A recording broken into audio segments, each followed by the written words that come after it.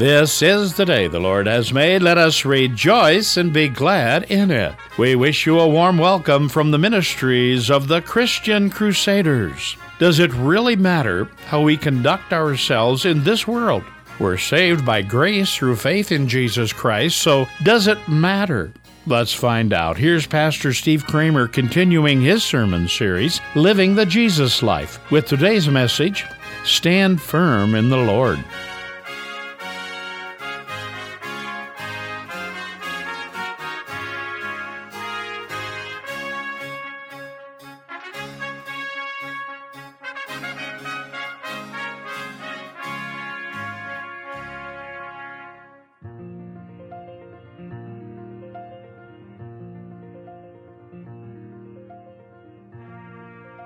If we are saved by grace through faith in Christ, does it really matter then how we conduct ourselves in this world?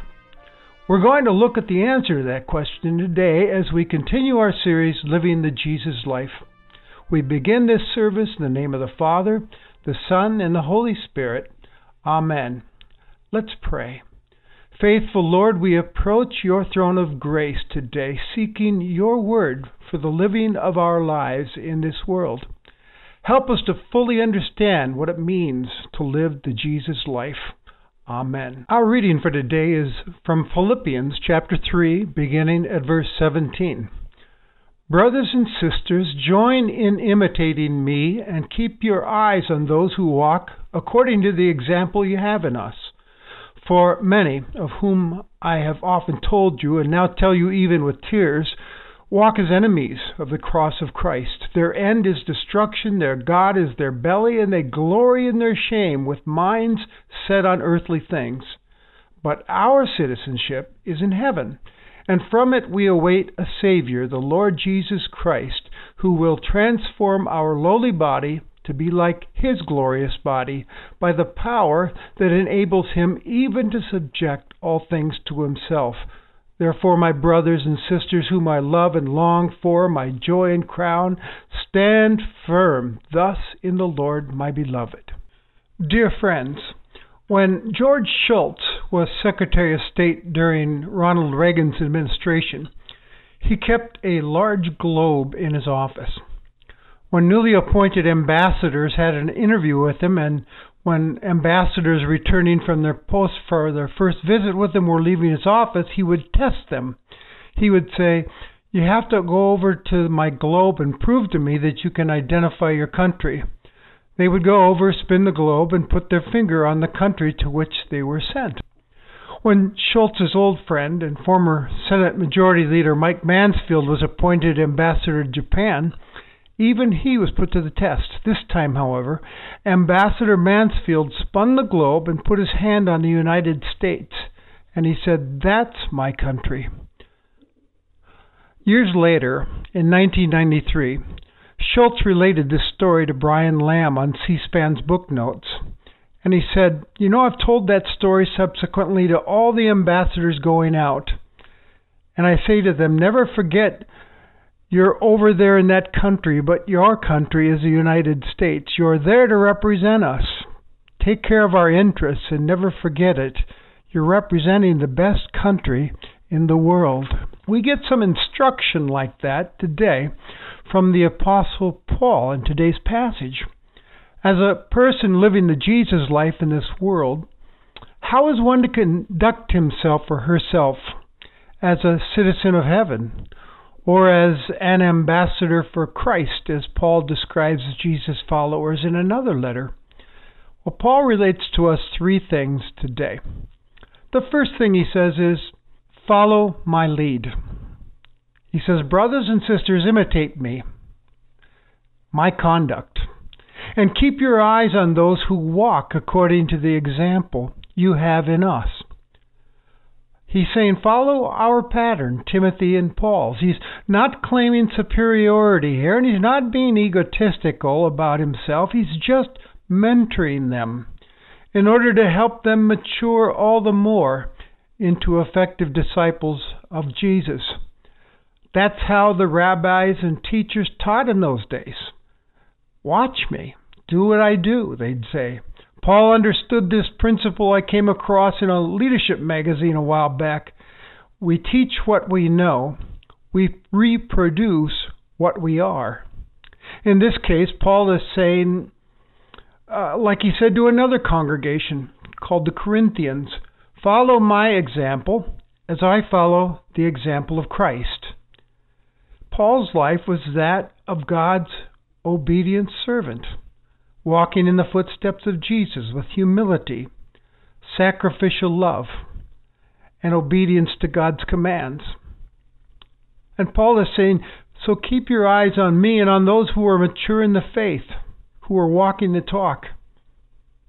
Now, for me, personally, I can't help but thinking about Pastor Homer Larson, my predecessor, who was like that for me, instructing me and modeling for me along the way what it meant to be an ambassador for Christ and a preacher of the gospel. He was such a blessing in my life. Howard Hendricks, a professor at Dallas Theological Seminary, wrote in his book for Promise Keepers, entitled Men of Integrity, this wonderful little statement. He said, every man should seek to have three individuals in his life, a Paul, a Barnabas, and a Timothy. First, a Paul, an older man who's willing to mentor you, to build into your life, not someone who's smarter or more gifted than you, but somebody who's been down the road, somebody willing to share his strengths and weaknesses, everything he's learned in the laboratory of life, somebody whose faith you'll want to imitate. Then you need a Barnabas, a brother, someone who loves you but is not impressed by you, who can hold you accountable.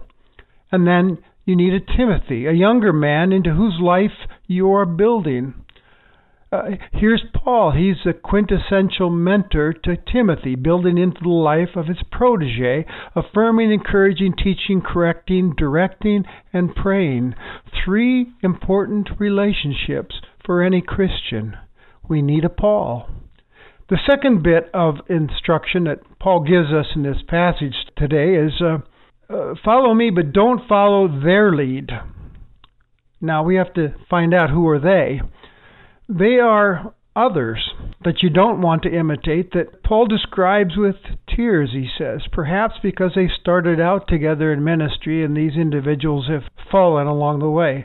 He said, for many walk as enemies of the cross of Christ. These are professing Christians who have thrown off all restraints. By their lawless lives, they've become enemies of the cross and the new life in Jesus Christ that should issue from it. They profess Christ with their mouths, but their lives are so degenerate that it's clear to Paul that they have never been regenerated by the gospel. Their attitudes and actions pose a danger to the church, and their example and attitude could lead to the ruin of other believers who might be easily influenced. Paul says their God, you see, is their belly. He's describing people who we call sensualists, who indulge their physical appetites without restraint. They're idolaters. They're worshiping themselves and their selfish desires and not God. Paul talks about these people in another place in Romans 16. He says they serve their own appetites, and by their smooth talk they deceive the heart of the naive. Or we read in 2 Timothy 3, but understand this, that in the last days there will come times of difficulty. People will be lovers of self, lovers of money, proud, arrogant, abusive, disobedient to their parents, ungrateful, unholy, heartless, unappeasable, slanderous, without self-control, brutal, not loving good, treacherous, reckless, swollen with conceit, love of pleasure rather than love of God, having the appearance of godliness, but denying its power. Avoid these people. Paul writes. Here he says their glory is in their shame. They actually celebrated, exulted in what they ought to have been ashamed of. Sometimes people take this newfound freedom in the gospel of Christ and use it as a license to do whatever they feel like. to satisfy their appetites. Paul described a situation like that in 1 Corinthians. He said, I hear that you have someone in your church who's sleeping with his father's wife, and you are arrogant about it. You're boasting about it. Ought you not rather to mourn and have that individual removed from among you? And in Romans 6, he addresses this question. Are we to continue in sin that grace may abound? By no means. How can we who died to sin still live in it? Paul then says, not only is God their belly, do they exalt in their what they should be ashamed of. He says their minds are set on earthly things. Their whole attention is fixed on physical, material interests, and not the kingdom of God. Maybe you've heard the statement, he's so heavenly minded, he's no earthly good. Well, here we have just the opposite. He's so earthly minded, he's no heavenly good. And then Paul tells of their future, their eternity. Their end is destruction. Their ultimate end is being eternally lost. It brings to mind to me a story that I think is apropos here. A hunter raised his rifle and took aim at a large bear. When he was about to pull the trigger, the bear spoke in a soft, soothing voice. Isn't it better to talk than shoot? What do you want? Let's negotiate the matter. Lowering his rifle, the hunter said, I want a fur coat. Good, said the bear. That's a negotiable question. I want only a full stomach. So let us negotiate a compromise. They sat down to negotiate, and after a time, the bear walked alone into the dense woods. The negotiations, you see, had been successful. The bear had a full stomach, and the devoured hunter had his fur coat. Satan's deceitful, you see. He wants us to negotiate the truth of God's commandments. You can be eternally lost, Paul says, if you follow the lead of those individuals he's just been describing for us. Third, ultimately, Paul says, follow heaven's lead. Remember whose you are, Jesus Christ. He says, but our, and that our is emphatic, but our citizenship is in heaven. Remember whose you are, that your citizenship lies in heaven. That's where we're headed. That's who we belong to, our God in heaven, and we await a Savior. He says, the Lord, meaning God, Jesus Christ, the Son of God. Christ is the title for a Messianic king. He's the anointed one besides. He's God, the Messianic king. The Philippians would understand this line of thinking, talking about citizenship, for they were a colony themselves of Rome. For many, that would be a point of pride. They'd have the rights and privileges as citizens in Rome, even though most of them maybe had never even been there. And they also had a responsibility to act as good citizens of Rome, to be obedient to the laws of Rome, to honor the emperor. So Paul, when he uses that citizenship analogy to describe living your lives as citizens of heaven, would really ring true for them as he describes living as the church in the world. That's us, he's saying. We're a colony of heaven. That's where our ultimate citizenship is. We belong to God. We represent Christ in the world. We are ambassadors for Christ, and our ultimate allegiance is to Christ alone, serving Him, walking in His footsteps. As Paul writes in Ephesians 5, be imitators of God as beloved children, and walk in love as Christ loved us and gave Himself up for us as a fragrant offering and a sacrifice to God. We live as citizens. As citizens, we are people with a very promising future, Paul tells us here. He says when Jesus reappears in power, He will transform our lowly bodies to be like His glorious body. Think of that. We are going to have transformed bodies like the resurrected Jesus. Bodies that are no longer weak and disintegrating, but new and eternal.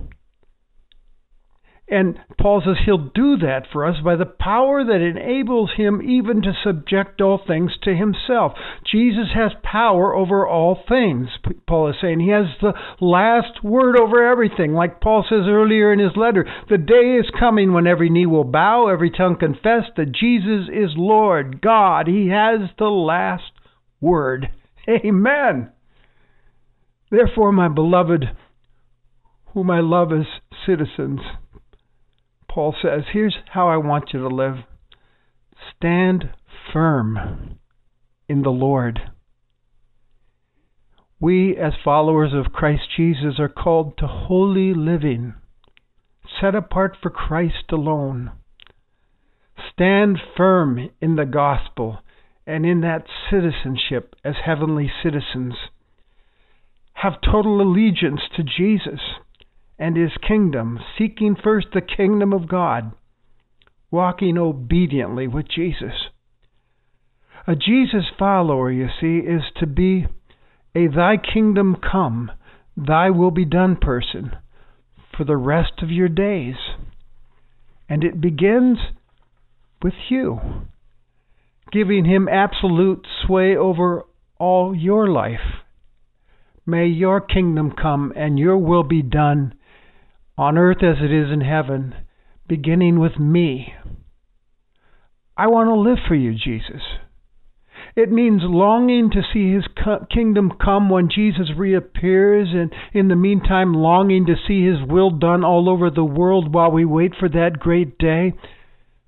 But it also means, may your will be done beginning with me. Christian writer Dorothy Sayers one time wrote, "It is not the business of the church to adapt Christ to men, but men to Christ."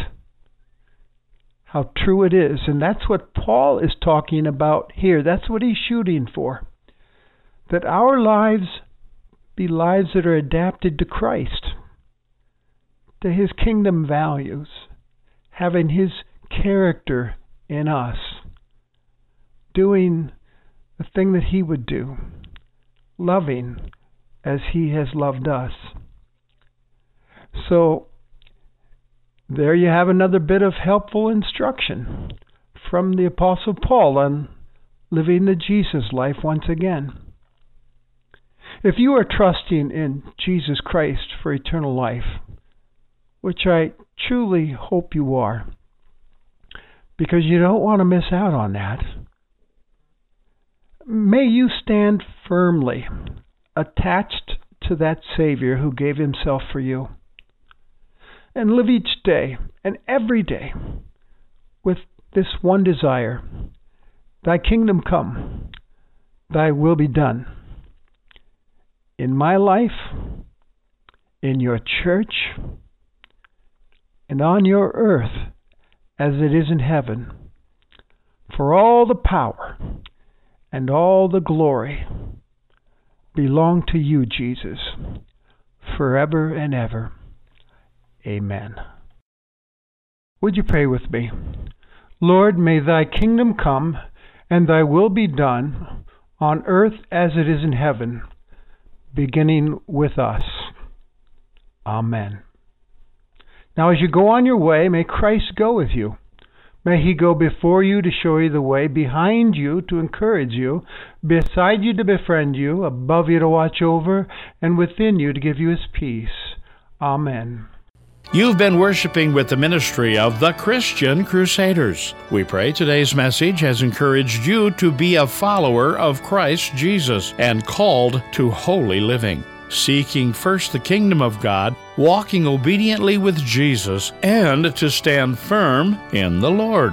If Christian Crusaders has touched your life in some way, we invite you to call or write. Send your letters and gifts to Christian Crusaders, 7401 University Avenue, Cedar Falls, Iowa, 50613. Or call us toll-free at 1-888-MY-FAITH. Our website, ChristianCrusaders.org, is credit card secure and a convenient way to help support this ministry. Christian Crusaders is a nonprofit, listener-supported ministry. Here's a way to make a life-giving connection happen today. Share Christian Crusaders with a friend, relative, or neighbor. They become aware of who Christ is and what He has to offer.